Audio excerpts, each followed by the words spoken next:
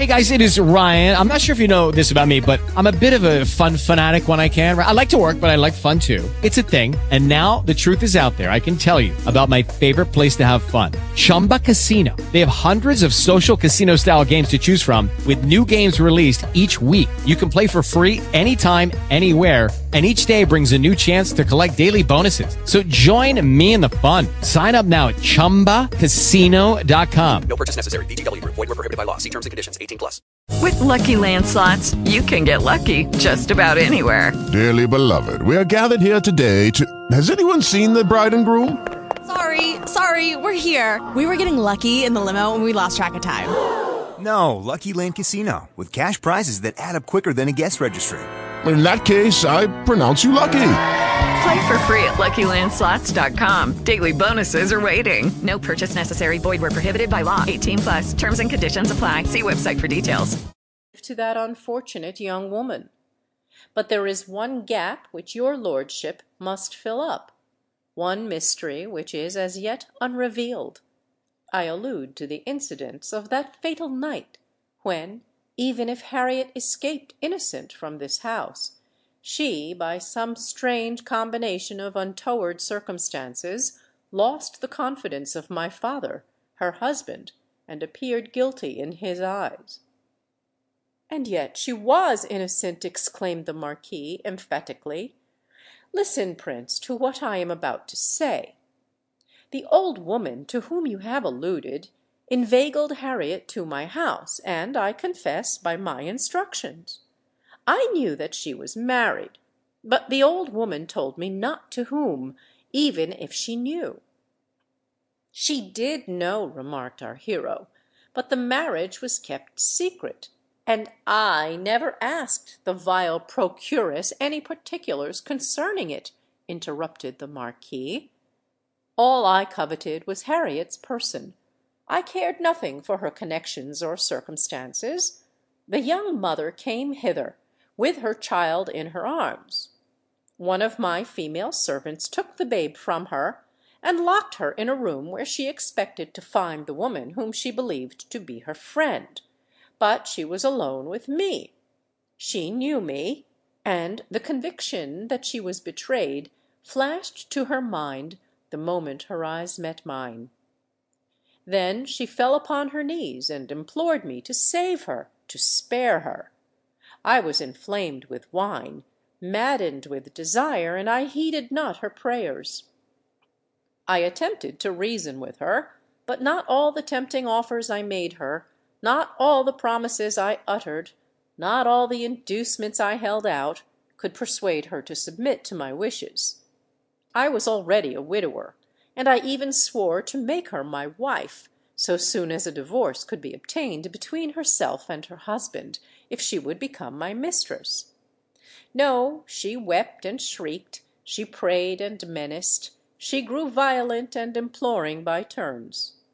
At length, for I must tell you all, I had recourse to violence. I was no longer able to master my passions, but she resisted me with a strength and energy that surprised me. I was completely baffled, and Harriet remained innocent. "Thank God! Thank God!" exclaimed Markham, fervently clasping his hands together. "Yes, my lord, she remained innocent," continued the Marquis, "and, when I myself grew more cool, I felt ashamed, humiliated, cast down in the presence of that young woman who had preserved her virtue from my violence, the first who ever entered that room, and conquered me. I suddenly experienced an admiration for her, such as I had never known till then on behalf of any female. I approached her. In my turn I became a suppliant, but it was for pardon. I deplored the outrage I had committed. I went upon my knees to ask her forgiveness. "My child!" she suddenly exclaimed, as if awaking from a profound reverie. I rang the bell and received her child at the door. In my own arms I carried the babe to her. She covered it with kisses, and my manner touched her, for she declared that she would pardon me, if I never molested her more. I called heaven to witness the sincerity of the oath that I then pledged to observe this condition. 2 hours had thus elapsed, and when she was composed, I rang the bell and ordered a hackney coach to be fetched. When the vehicle arrived, I escorted her to it. But as I handed her down the steps of the front door, a gentleman who was passing at the moment caught sight of her countenance. "Harriet!" he exclaimed in a voice of mingled astonishment, rage, and despair. "My husband!" she cried with a wild shriek, and she would have fallen on the pavement had I not caught her in my arms. "Sir," I said to the stranger, "this lady is innocent, although appearances may be against her. Innocent!" he repeated in a tone of bitterness and grief. "Innocent, when she comes calmly from the house of the Marquis of Holmesford, and sinks into the Marquis of Holmesford's arms. No, I am not to be deceived. Harriet, vile woman, I cast you off for ever." And with these words the stranger hurried away. "Alas! that was my poor father," said Markham, the tears trickling down his cheeks. "I had no opportunity to explain the circumstances that had occurred," continued the nobleman, after a pause. "Your father disappeared with the rapidity of lightning, and the moment he was gone, Harriet burst from my arms, evidently in pursuit of him. I was so bewildered with the suddenness of these events that I remained transfixed, as it were, to the spot. At length I hurried down the street after Harriet, but I could not overtake her. Distressed beyond measure, I returned home, vented my wrath upon the old woman, whom I loathed as the authoress of this misfortune, and drove her from my house. The wretch wrote to me afterwards, and even endeavoured to obtain an interview with me, but I would never see her more." "And did your lordship lose sight of poor Harriet altogether?" asked Richard. "I once received a letter from her," was the reply. "I think it must have been about a year after the occurrences which I have just related. She wrote in a mild and respectful tone, declaring that the sufferings of her half-famished child could alone have induced her to apply for assistance to me. I enclosed her £100, and desired her in my letter of reply never to hesitate to avail herself of my purse, as I should not attempt to take any advantage of the assistance which I might render her. But to my astonishment she sent back £80, retaining only 20, and declaring in a brief note that she felt ashamed of being even compelled to accept that sum.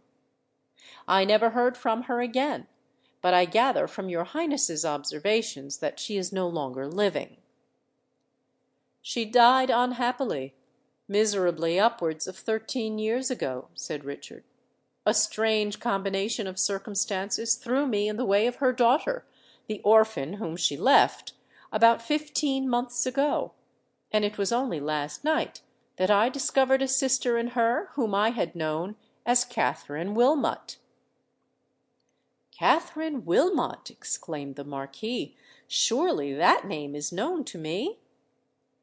"My sister was accused of a crime which the Reverend Reginald Tracy had in reality perpetrated, and—" "I remember the occurrence full well," interrupted the Marquis.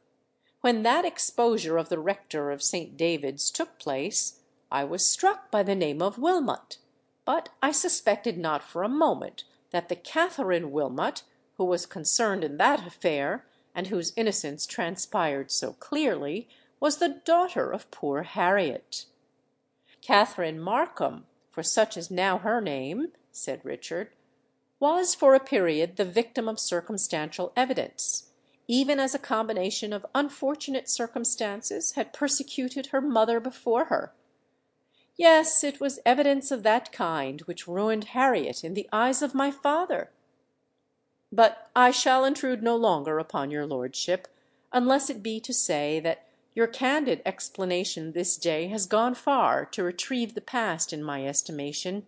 For, oh! my lord, you can perhaps understand how welcome to me is the conviction that the mother of my newly discovered sister was virtuous, and to her, poor girl, the assurance of her parents' innocence will be joyful indeed.